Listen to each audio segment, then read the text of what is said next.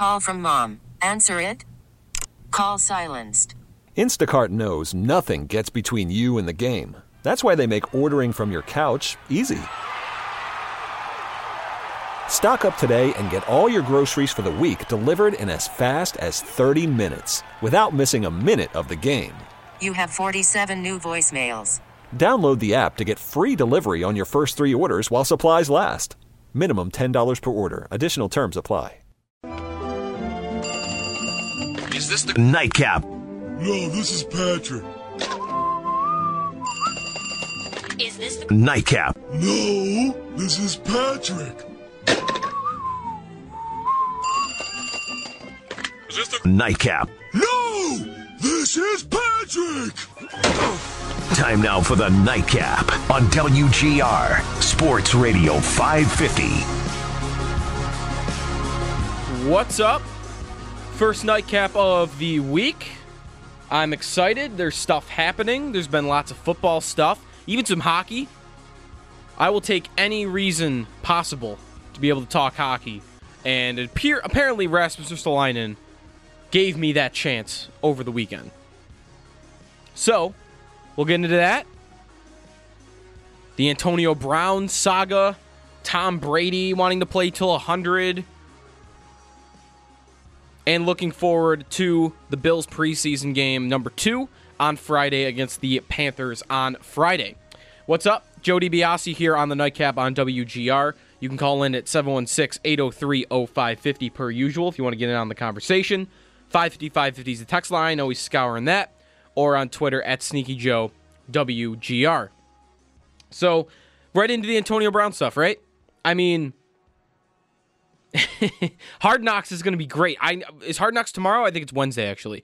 I can't wait for Hard Knocks now. It's going to be like a true test, isn't it, of whether or not that is really a look and a look into what training camp is actually like.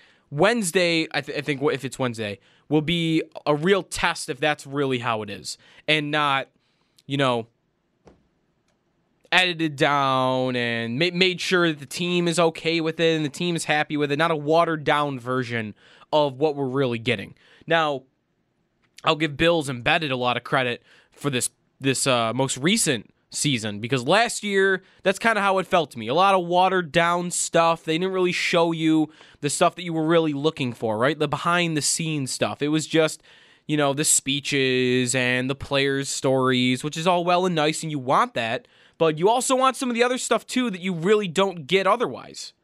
That's why you're going to these mediums, to see it.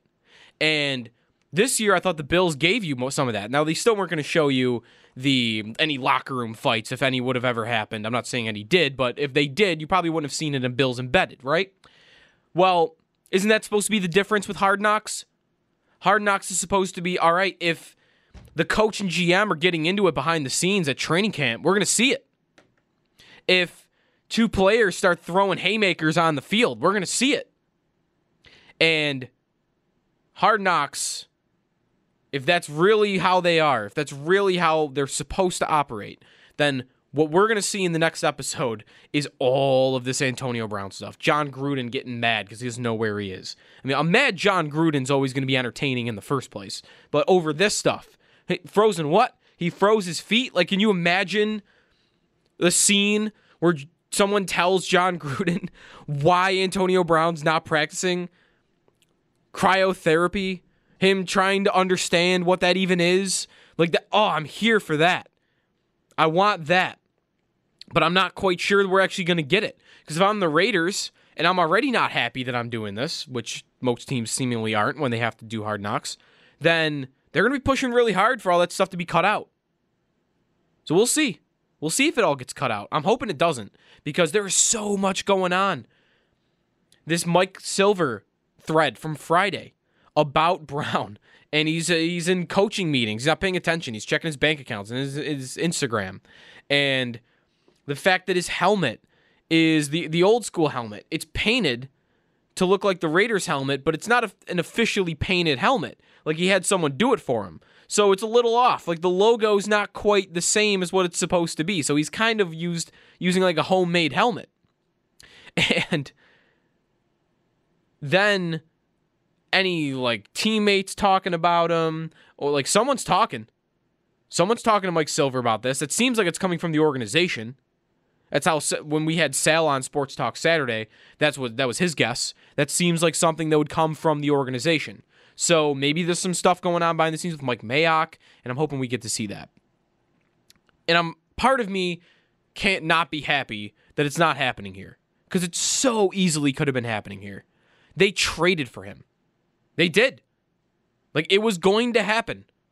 I came in here on a weekday night. I forgot what day of the week it was. The Sabres were playing. I wasn't really watching the game. I get a text from Brian Koziel.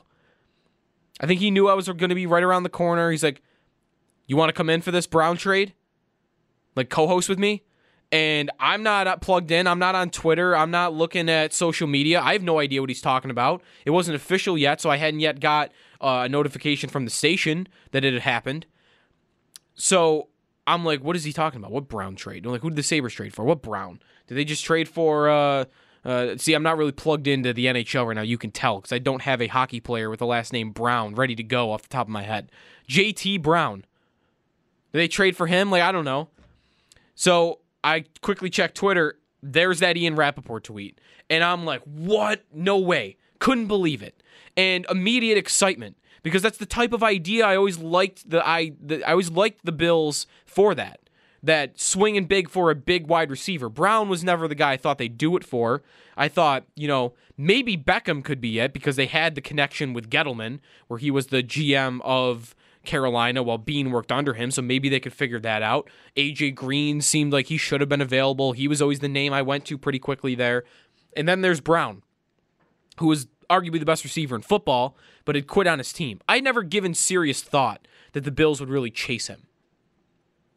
So I see that, and immediate thoughts are coming into my head like, all right, Bean did it.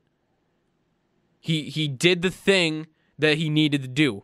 Get a bona fide number one wide receiver for his young quarterback. He took the big swing. He took a risk on character, which we really hadn't seen a lot of evidence from yet. That, hey, the Bills, I know they like to say that it's not all choir boys, and I get that. That's definitely true, but they're not the team you would think of first in the NFL that would take a chance on a guy because of character reasons or because of locker room reasons in the name of talent. They didn't strike you as that team, right? They didn't strike me as that team. And that's why I never thought about the Brown thing seriously. So I was immediately thinking about that. And, looking back right now, part of me, of course, as I just said, very happy this is not happening here. I mean, the guy, I don't even think it's just a helmet thing. He's, I think, reached the point in his career. I'll play the Jeff Darlington sound. He did an interview with ESPN's Jeff Darlington a couple months ago where he made a comment like, this is, I don't need to play football anymore. I don't need the game. I'm the boss now. It's going to be my way or I'm not playing. And that's kind of how this is all gone, right? The Steelers, he wasn't 100% healthy, so he kind of sits out for Pittsburgh. He gets in a run-in with Ben Roethlisberger. He doesn't play with Roethlisberger anymore. So, all right, so you got to trade me. Then they want to trade him to Buffalo. Nope, you're not trading me there. I'm not going to play there. Then he goes to Oakland. Well, I'm only going there if they pay me this amount of money. I want $30 million guaranteed. So they say, okay, we do that. And you really can't fault him too much, can you? Now, you have to a little bit, because he is, in a way, being a petulant child. Like, that's happening. He's whining and crying every time he doesn't get his way. But the thing is, how can you blame him fully when everyone's enabling him to do it? And that might have been my argument if he was here right now with the Bills. It's like, yeah, he's stirring up all this drama. He doesn't want to play with this helmet. He wants to play for only this amount of money. He doesn't want to play here. He doesn't want to play here. But when Pittsburgh gives him what he wants, a trade. When Pittsburgh gives him what he wants again, not a trade to Buffalo, and the Bills give him that in turn. When Oakland gives him what he wants, the money. Over and over and over, if you cry and whine about what you want and you keep getting it, you're going to keep doing it, aren't you? And that's what he tried to do here. Even if it was a minor thing, a helmet. He threatened to retire. We'll see. I bet you he threatens to retire over something else again. So, part of me's happy that's not happening here. But I still, even though it probably wouldn't have worked out because of his character and because it just wouldn't have lasted long, he didn't want to be here in the first place. I still want to give the Bills a certain amount of credit for trying that on. For chasing that idea of, yeah, he's a bit of a loose cannon. I don't know what's going on with the blonde mustache. He's a little bit off his rocker at the moment. He's getting into it with Juju Smith-Schuster on Twitter. Not even getting into it with him. He's just kind of blasting Juju for nothing. Like, he's getting into it with teammates. He's bad-mouthing other guys. We get it. But he might be the best receiver in football.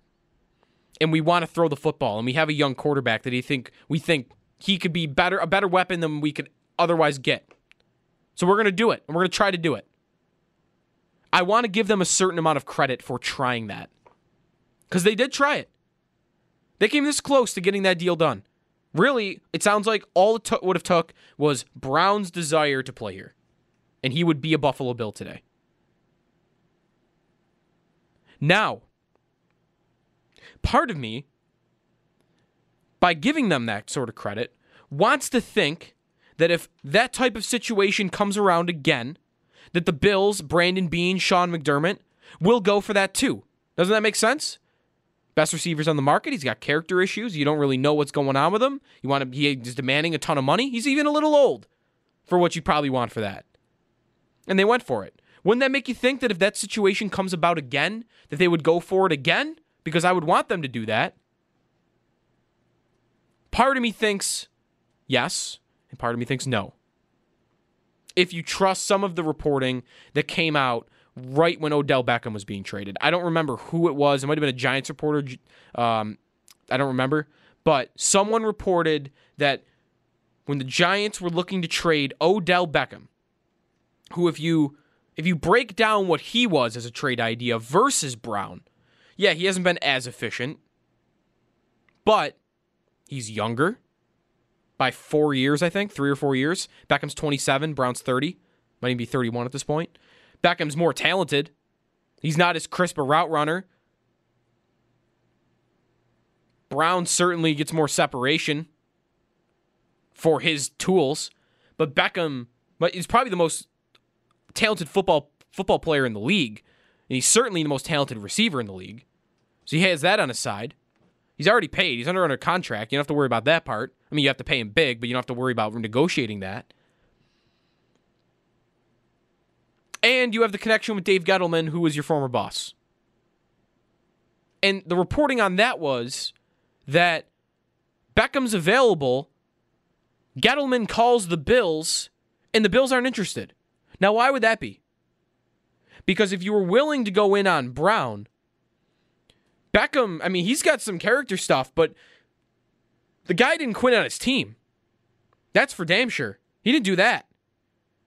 I mean, when we're talking about Beckham and character stuff, he's a bit of a drama queen, he's a bit of a diva, but a lot of star receivers are. He's getting into fights with the net on the sidelines. Ooh, big whoop. He's taking a picture on a boat. And then, by the way, everyone wants to forget, you look at how he performed in that Packer game. He was unbelievable. Eli just kept throwing it 10 yards over his head. So it really didn't even matter to him in how he performed in that game. But that's always a thing that comes up with him. It wasn't real stuff with Beckham.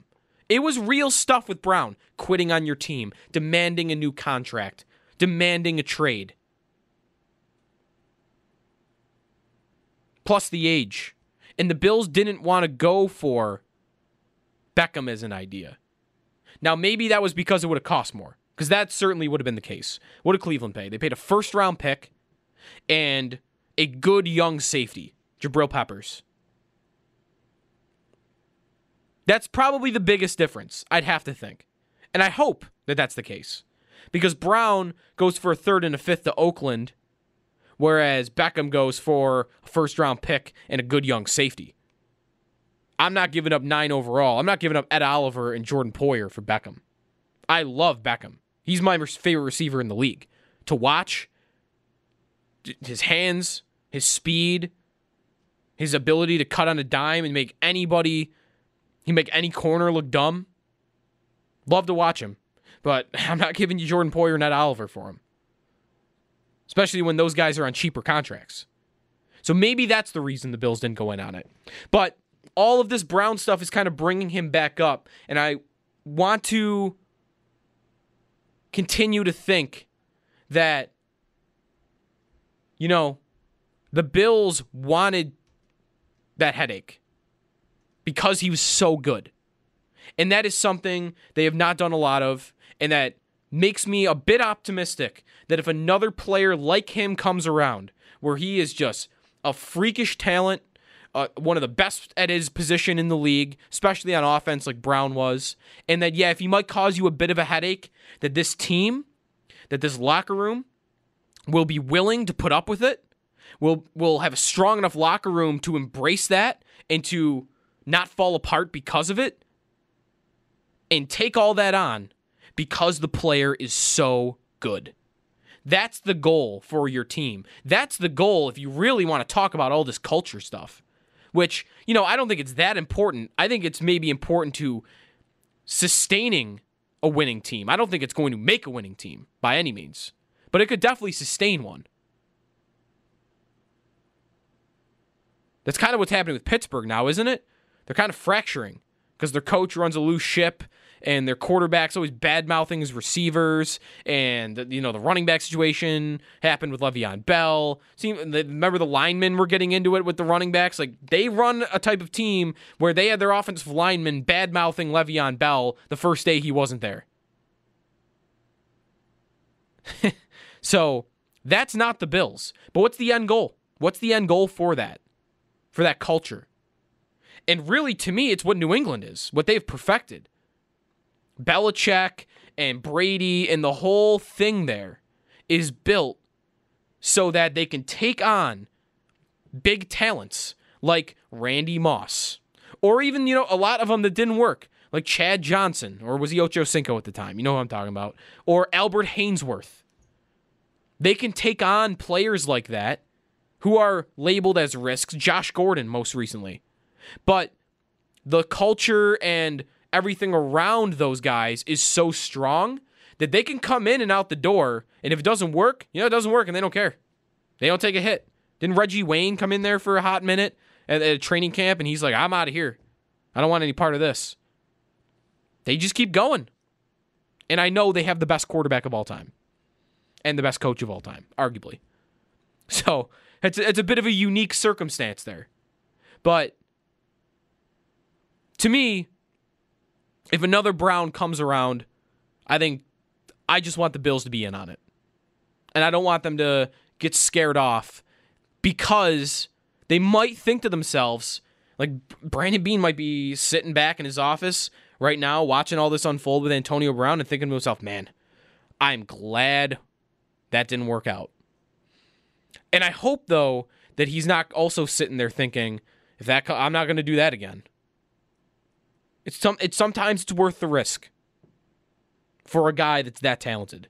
And I don't think it's going to work out, but it has nothing to do with Antonio Brown to me. Because on the field, he gets on the field, he's going to be great. As long as his feet are okay. I know they're frozen. But I think he's going to be okay. He's going to be great. You know why they're going to stink? Because their offensive line stinks. Because their quarterback's not that good. Because their coach doesn't seem to know what he's doing. And because their defense isn't that good. And I wonder what everyone's going to be like, oh, Antonio Brown, he fractured the locker room. No, not really. They just kind of aren't that good. It's a reason they had to go out and sign all these low-priced risk veterans who are getting suspended, like Richie Incognito and Vontaze Burfict. Like, there's a reason they needed to get guys like that are not just character questions, but they get suspended. So they're not available to you. Why do they need that? Because they don't really have a lot of depth there. They don't have a lot of talent. So, I think it also would have worked better here than it would have in Oakland. Even though I don't think Allen is quite at the level of Derek Carr, he can certainly achieve that level this season. And like I said, I think the Bills are at the point where they have a locker room that could have took that on. Oakland, I don't know how you can think they have one of those right now. Watch Hard Knocks. You can see it.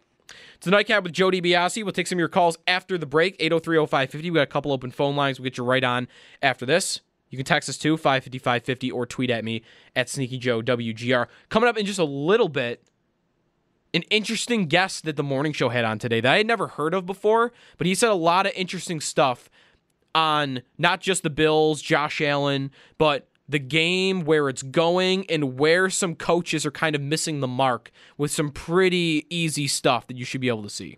It's the Nightcap with Joe DiBiase. Thanks for listening here on WGR.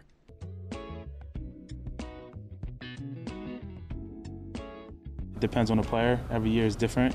But, am I ready if I have to? Yes. My mindset every week is prepare to get ready to go out there and compete at a high level for my team, no matter if it's one snap or 2 series or 1 quarter, or if I don't play. And if I don't play, stay locked in and try to be the leader that I can to keep the energy and the vibes good on the sideline. That is Saquon Barkley, the running back for the New York Giants. The Bills play him and the G-Men week 2. Daniel Jones looked really good in the preseason opener. I think he only had 1 drive, but he went like 5 of 5, 67 yards, a beautiful touchdown against the Jets. It's probably been overstated that he stinks. Isn't that the feeling? That he's just going to be a flaming joke? That the Giants had no clue what they were doing when they picked him 6th overall? Now, 2 things are really the case here. 1, he's probably not that bad. He might be. He definitely could be.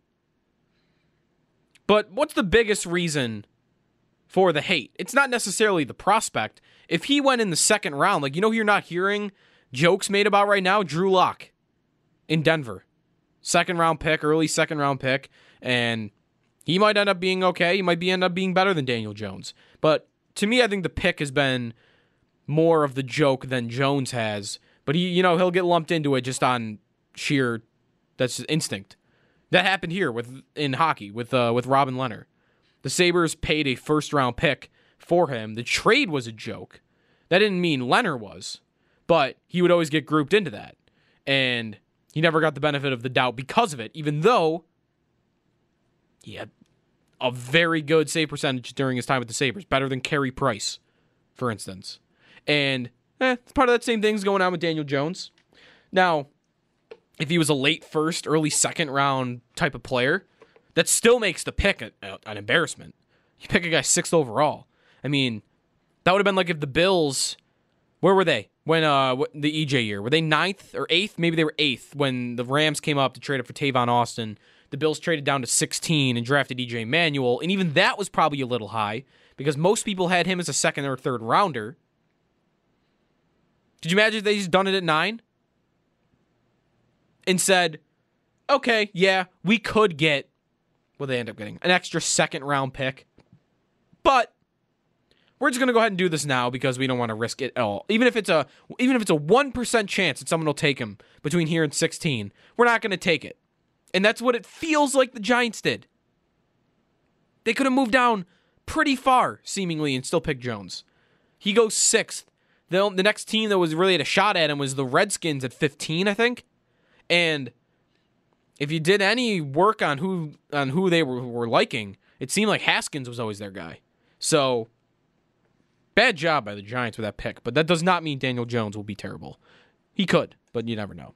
Also, some, maybe he ends up playing against the Bills week 2. That's a thing to keep an eye on because, as I've stated, there is a possibility of the Bills playing 9 first or second year quarterbacks. That's dependent on Rosen, of course, in Miami, Daniel Jones with the Giants, and it's trending towards that's more and more likely, it seems like, every day that's going on with the Giants. That's week 2.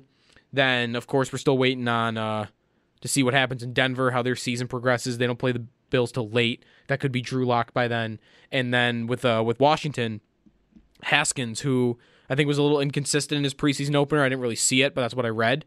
So there's not a lot for him to leap over Case Keenum and Colt McCoy, but there should be enough time, I think, in between now and when the Bills play Washington for Haskins to be playing that game too.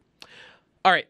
803-0550 is the phone number if you want to get in on this. We were talking to Antonio Brown, but I want an interesting listen from earlier today on the Bills, Josh Allen, and also some other tendencies the coaches really aren't keeping up with in the sport right now with football.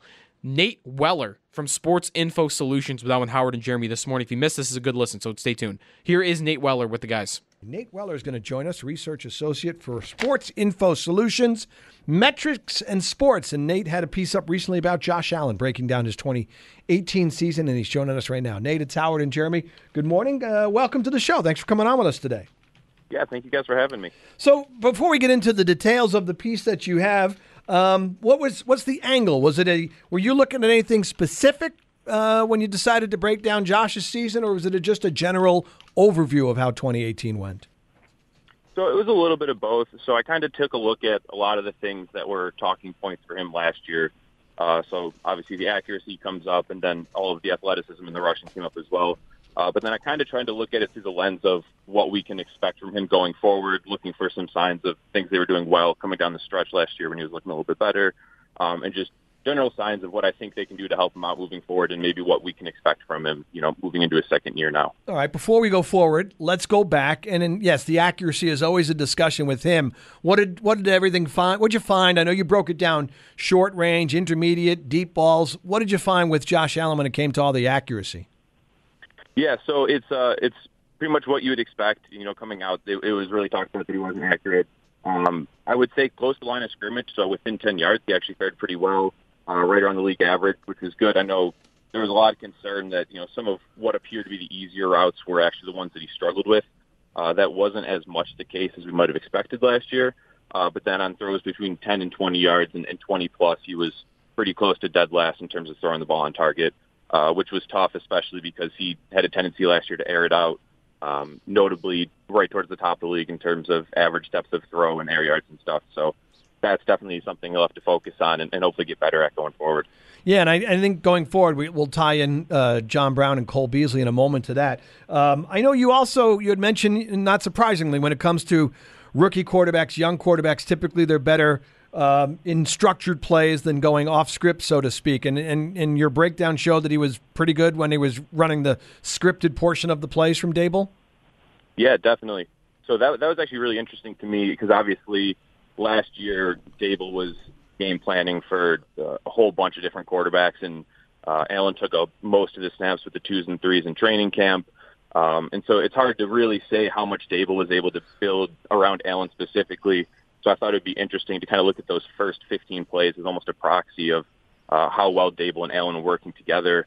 And Allen did show some huge jumps looking at the first 15 plays using IQR, which is our independent quarterback rating, which is on the same scale as quarterback rating, but kind of also accounts for dropped passes, dropped interceptions, things like that. So it really tries to account for everything that's within the quarterback's control. And he actually was about 20 points better looking at the first 15 plays versus the rest of the game, and things like his EPA per attempt and even just like the basics like completion percentage, touchdown to interception ratio. Everything was way better looking at the first 15, which I think is a good sign for Dable that he seemed to be calling the plays well for Allen.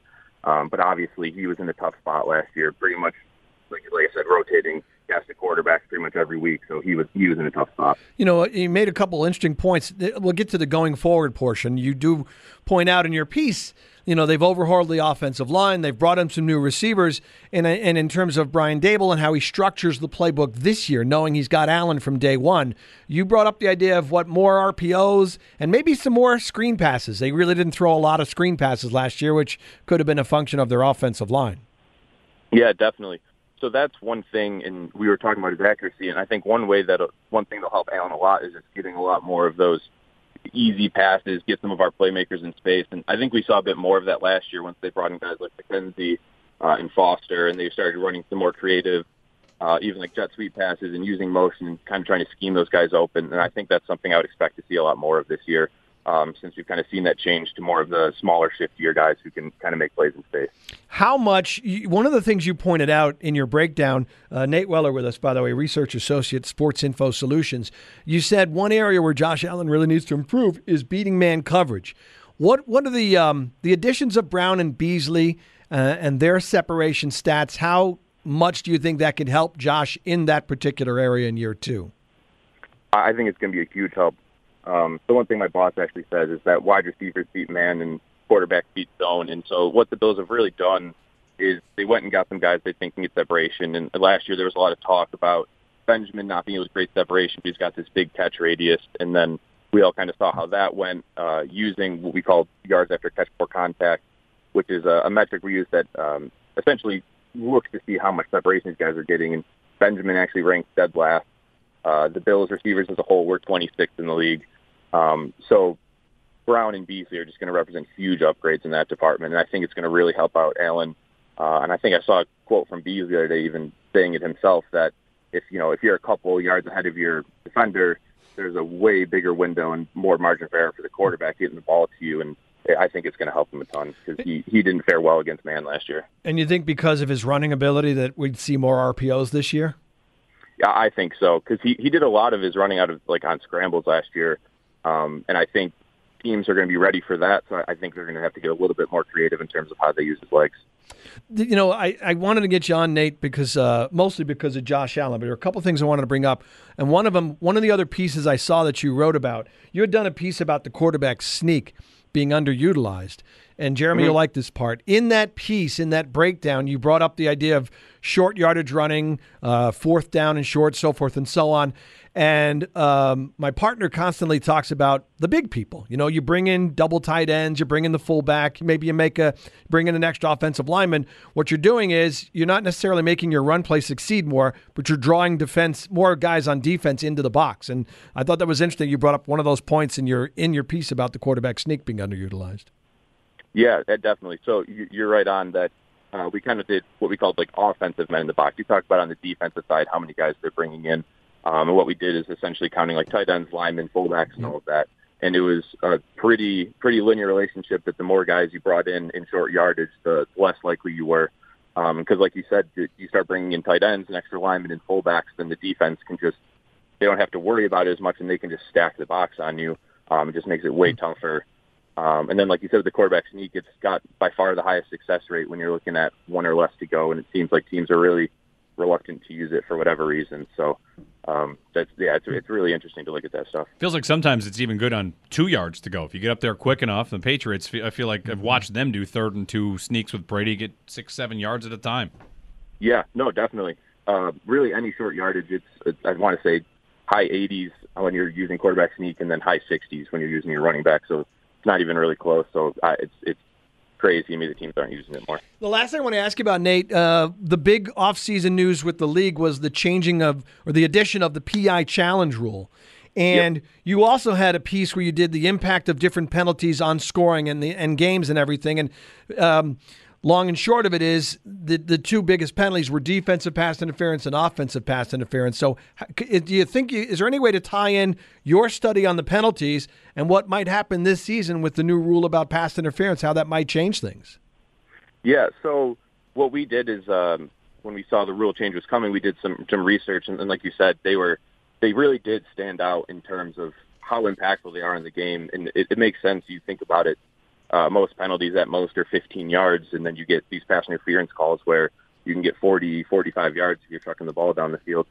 So I think from that perspective, it warranted the change in rules. But for me, the worry being that the way they wrote the rules, there's a lot of subjectivity in it still. And so I'm not sure how well they're going to be able to do it, but I at least understand the move purely from an empirical standpoint. If you want to read his work, you can follow Nate on Twitter at Nate Weller, 2 E's, 2 L's, 2 R's. He is a research associate for Sports Info Solutions. Nate, thanks for giving us some of your time this morning. Appreciate it. Enjoyed reading your stuff. Yeah, thank you very much. There he is, Nate Weller. He's a smart guy when he uses the word linear, right? Only really smart people use the word linear, I feel like. I'm trying to add it to my vocabulary more. Not even really because I know what it means all the time. Just, I feel like it makes you sound smarter. Linear. It's one of those words. Empirical even right at the end. Good listen there from Nate. If you missed any part of that, on demand at WGR550.com. As are some other stuff, Corey Majors talking Dolphins. That's on demand. You could also listen to Sal Capaccio on with Chopin the Bulldog earlier. A little update from Spartanburg, South Carolina. and our full hours as well. It's also available on the radio.com app. All right, I'm going to take a time out here. I want to get a little bit into what happened with Ristolainen over the weekend, the interview he gave in Finland or to a Finnish site. And, he's trying to pull a Ryan O'Reilly, I think, here. And I want him traded, but not for that reason. I'll explain more after the break. It's the Nightcap with Joe DiBiase here on WGR. Risto's a very proud player. He wants to be on the ice all the time. He wants to be in a situation where he's in offense. Worried about letting someone else pick out the perfect avocado for your perfect impress them on the third date guacamole? Well, good thing Instacart shoppers are as picky as you are. They find ripe avocados like it's their guac on the line. They are milk expiration date detectives. They bag eggs like the 12 precious pieces of cargo they are. So let Instacart shoppers overthink your groceries so that you can overthink what you'll wear on that third date. Download the Instacart app to get free delivery on your first 3 orders while supplies last. Minimum $10 per order. Additional terms apply. Zone opportunities where he can help create offense opportunities, but he also wants to play against other teams' top players. You've seen him. Last year I think some of his best games was when he was matched up against an Ovechkin or against a Kucherov. Like he really excelled in those situations there. So, but we've had those conversations and we will continue to have. Like his energy level at the end of the games, when you have him more in the lower 20s, it just gives him that extra little bit versus playing 25, 27 minutes. Jason Botterill, he's making sense if you set up a situation where the Sabres cannot have a trade done by the start of the year for Ristolainen, which, you learn your lessons over the course, I think, of a job, and one that Botterill should have learned from was they rushed into that O'Reilly trade. It was July 1st. They did not have to make that trade right then and there, and you should never feel like you have to trade a guy when they are under contract. Now, it's different if a guy has an expiring deal and he says, I'm not going to sign with you or I'm going to take it to free agency. That's different.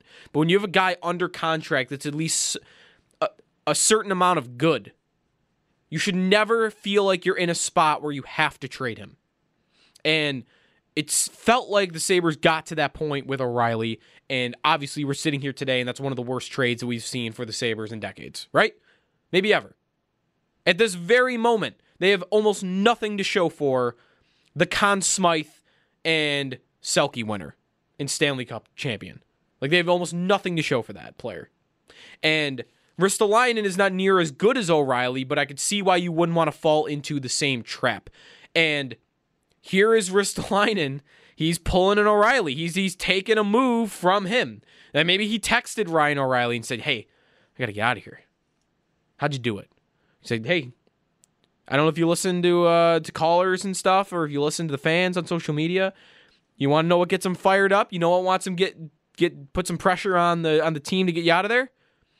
Say that you've lost your love for the game or something along those lines. And here's Ristolainen telling a Finnish site via translation, essentially, that he hasn't enjoyed the game the past few years, which, really when you boil it down, and I felt this way about the O'Reilly thing. When you boil it down, of course they haven't enjoyed it. What do you expect?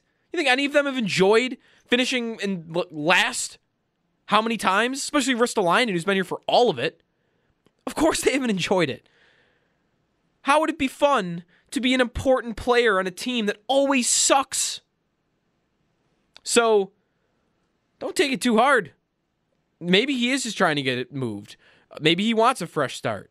But to me, if you don't find the right package out there, and as it stands, that's hard to do when the RFA market is so tied up at a standstill that these teams are incapable of making moves because they don't know what their cap's going to look like. I'm talking about Winnipeg, who we've talked about repeatedly about a Ristolainen trade with. And they don't know what they're going to be paying Kyle Connor yet or Patrick Laine. So that kind of stops them from making a move. Calgary today, they're reportedly looking to make moves on the blue line. Maybe they could want Ristolainen, but can they do a big thing like that yet? They don't know what they're going to be paying Matthew Tkachuk. Or maybe Sam Bennett might be an RFA too, but Tkachuk's definitely a free RFA, and that's going to be a big contract. So I don't know what's holding up that market. It's probably Marner, but I can't imagine that none of that gets done if Marner doesn't get signed. Because he could very well look at what happened with Willie Nylander last year in Toronto, where he sat out a couple of months into the season, and he eventually got what he wanted. He eventually got the contract he wanted. And Marner could be thinking to himself, hey, if I want $10 million, I'm going to have to sit out a couple months. I'm going to have to really put the pressure on the team. Well, if that's what's holding up everyone else, all those players are not going to be sitting out. Maybe a couple will, but like Winnipeg with Line and Connor, they're not both sitting out games. So eventually that dam is going to break, and that'll open everything up. Maybe everything's held up by threefold. Who knows? The Sabres might be waiting to announce a Jake Gardner contract for all we know. But they're waiting for a Ristolainen trade to happen. And for a Ristolainen trade to happen, they have to wait for Line to get signed and Connor to get signed. And for those guys to get signed, we have to wait for Mitch Marner to get signed. So there could be this giant domino effect if whatever is holding up this dam right now, whatever that is, gets settled, then the rest might just flow right after it. Maybe. I'm hoping that happens. That's action. That's fun. And that's a move that I've never, until really the Sabres made these moves with the Blue Liners, with Colin Miller and obviously Montour at the deadline and Yoki Haru. They're at a point now where I'm not just intrigued by the idea of Ristolainen. I think you kind of have to do it. Because of the contract, because of your depth on the blue line, you just don't need him anymore. And I still am curious to see what he looks like in his second pair role, but not in the name of benching some of these other good young players that are also on the right side of the blue line, like Montour, like Miller, and like Yoki Haru. Miller's not that young, by the way, but I know that, but the other two are. All right, we'll talk a little more about Ristolainen and, some other stuff the Sabres could do with him that might not come right to mind. That could be, I'll explain in the next segment. Lineup stuff, ways of using him that they haven't really in the past. And then we'll switch back into football, of course, with the Bills. Haven't talked to any Bills yet. Devin Singletary. I can't stop talking about this guy. I think he's going to be a stud. It's the Nightcap with Joe DiBiase here on WGR. Enjoy a tall, cool dude. I grew up like most kids, worried I couldn't bench 2 plates, that I wouldn't fit in, that I wouldn't find love. Then I discovered partying, and suddenly all those worries went to the wayside. I didn't need love. I had keg stands. I discovered I was great at raging, and it revealed wonderful things about myself. I could relate to bros regardless of what kind of bro they were. I could be at a party and moon people and everyone would laugh, be witty. Or I could play beer pong and compete with real integrity. In short, I fulfilled my potential. The Nightcap on WGR, Sports Radio 550. Yep. Welcome back. Second hour of the Nightcap. Joe DiBiase here on WGR.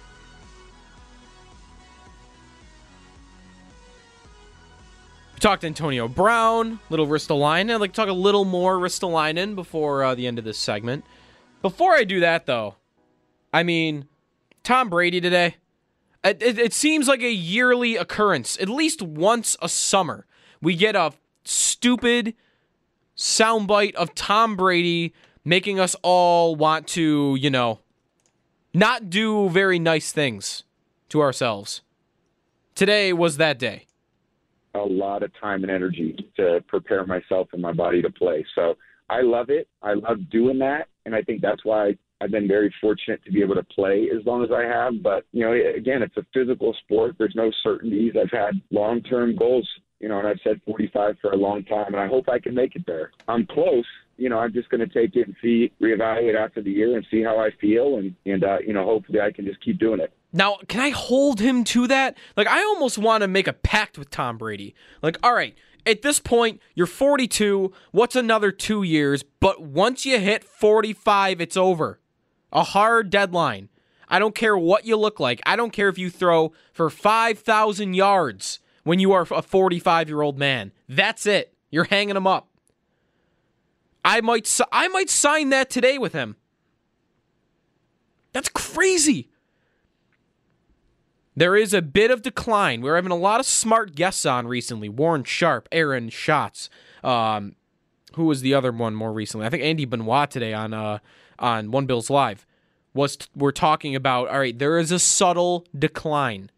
And what Aaron Schatz said on Friday, I know a lot of people don't like Aaron Schatz around here because he kind of doesn't really, he's very frank about his predictions. He's very frank about it. He doesn't really butter you up before he gives you the bad news. And he said on Friday that he thinks there is decline, and there has been decline in Brady, but you're not going to see it this year. It's going to be hidden by the fact that New England has the easiest schedule in the NFL. That just might be how it is. And that might reinforce the idea in Brady's mind that, hey, I can still do this.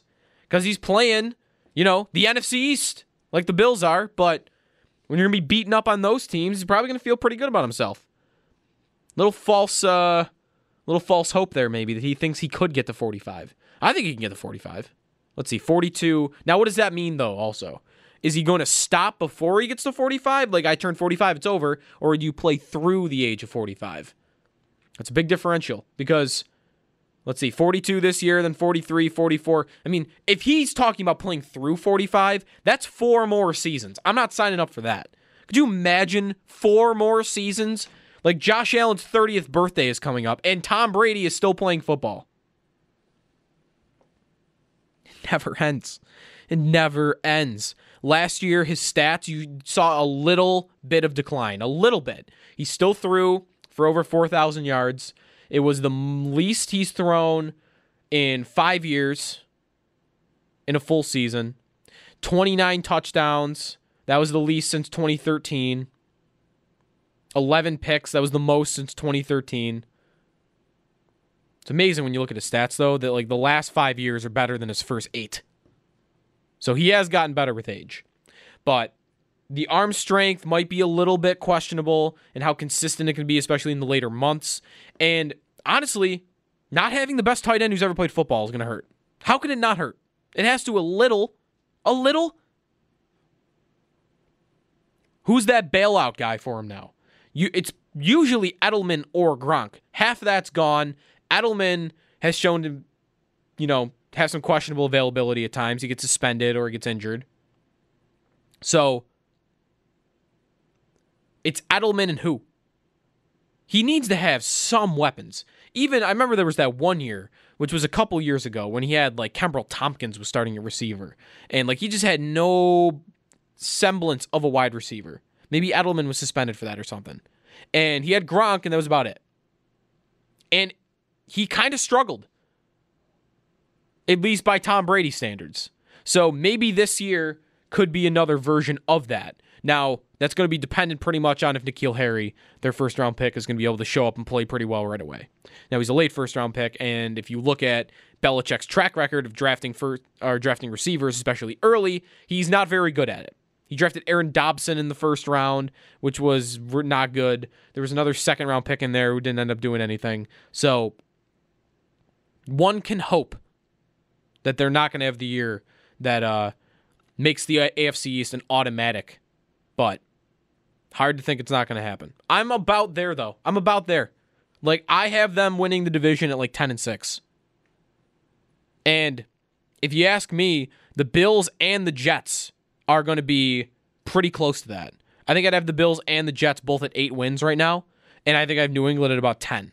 So I still have them winning the division, and even by a couple of games. But maybe this year we get to week 13 and it's still available. So there's that. Now I want a little bit of an awkward transition here, but I did want to get back into Ristolainen in just a little bit before the end of the segment, and him pulling an O'Reilly.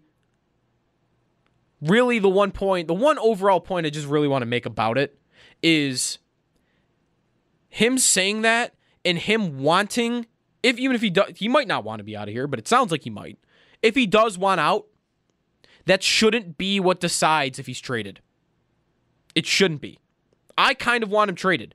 I'm not all the way there, but I'm almost all the way there on wanting him traded. It should be hockey reasons only. If O'Reilly and his comments and all of that had anything to do with him being traded, that's a bad job. And there's no way you can do that again. If you're trading him, trade him because you think you can get something valuable for him and you think you don't need him on your blue line. They really don't need him on their blue line, but I'm still looking at it and thinking he'd still help. He'd still be in my top 6. Someone's probably going to play their offside if that happens because you got a bunch of righties, but he's one of my 6 best defensemen right now. And for years and years and years, he's been played in a role that he should not have been in. So what does he actually look like playing lesser minutes? That curiosity still exists with me. Now, I wouldn't value it to the same level I would value, there's some Nugent Hopkins chatter in Edmonton today. Just fans, nothing reported. But, if I can do that, he's always the name we bring up for this. Maybe we might have to come up with another name because I'm not sure he's going to be traded. But Nugent Hopkins is always the guy. He's a good example. He is a definite second-line center that is too good for your third line, and you probably don't want on your first line. So he's like a perfect second-line center for that role. And if I can get that level of player, I would still value that above Ristolainen playing at his best in a lower role. That's kind of my same logic with why I want to see Reinhart down the middle. Is Reinhart down the middle best for him? It's probably not. He's developed into a very good winger. Very good. For the team, it might be better suited for them to play center because right now he's their second best guy who could play center. He is. He'd take probably a bit of a hit on his stats, but he is the second best player on this team that has played down the middle. And he did it for his entire life before he got to the NHL. So, hard for me to think he lost all of that. Same logic there. I'm valuing what's best for the team over what's best for the individual. But in Ristolainen's case, if you can't do what's best for the team, which would be trading him to get that second line center, then maybe you do what's best for the individual. And that would be playing on Lawrence Pilot's wing, or being Lawrence Pilot's partner and playing 19 minutes a night. Because they're not only at a point now with the amount of defensemen they have, for him to not play 25 minutes, they don't really even need him to play 20. I wouldn't have him all the way down remember Nathan Beaulieu, when he was playing not a lot of minutes last year? It's 13, 14, 15. I'm not having Ristolainen down there. But I'm certainly in a spot where I can get him down to 18 or 19 even if I want. Miller will eat some minutes. Montour's going to eat minutes. McCabe is still here. It's amazing how many defensemen. Dahlin with a big jump, especially on the power play. I like Yoki Haru as an idea to be on this team right away. Pilot. Casey Nelson I haven't even mentioned. Bogosian I haven't mentioned. I'm kind of hoping he's not going to be on this team, though. I hope he's traded. Scandella, same thing. Someone's got to go. That's the thing. Someone's got to go. It doesn't have to be Ristolainen, but he will continue to be the one who makes the most sense. And if he doesn't go,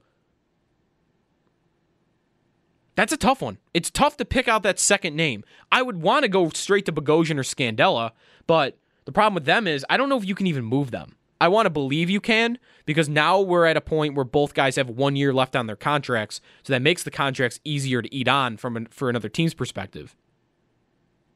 But I don't think it's a guarantee that you can find a team to do that.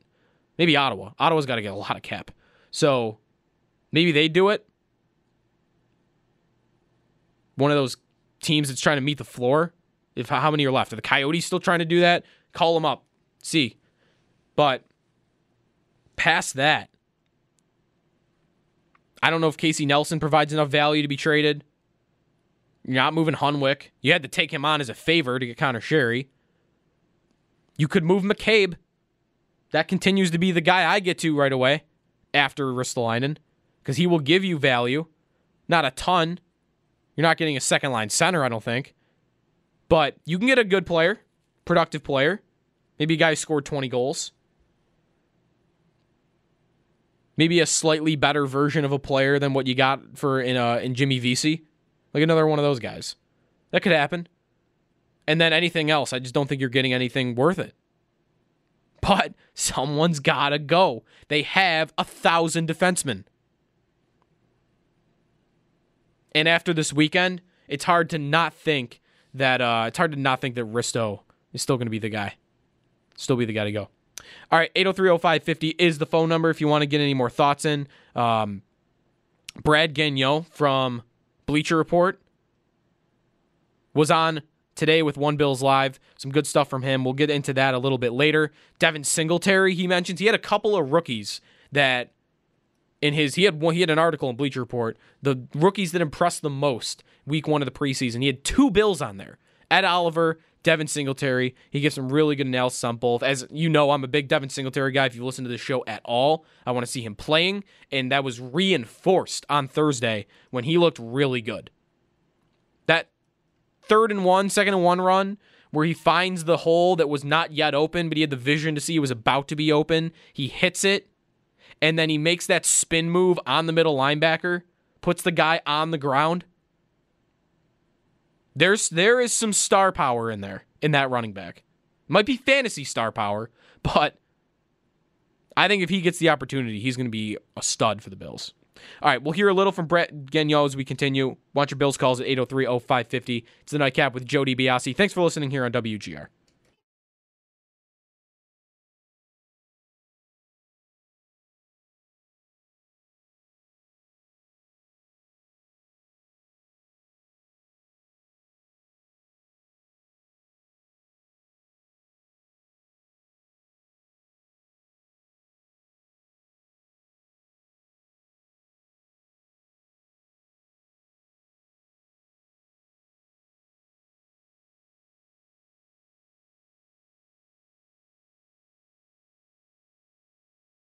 We really need new phones. T-Mobile will cover the cost of 4 amazing new iPhone 15s, and each line is only $25 a month. New iPhone 15s? It's better over here. Only at T-Mobile, get 4 iPhone 15s on us and 4 lines for $25 per line per month with eligible trade-in when you switch. Minimum of 4 lines for $25 per line per month with autopay discount using debit or bank account. $5 more per line without autopay, plus taxes and fees. Phone fee at 24 monthly bill credits for well-qualified customers. Contact us before canceling account to continue bill credits or credit stop and balance on required finance agreement due. $35 per line connection charge applies. See T-Mobile.com.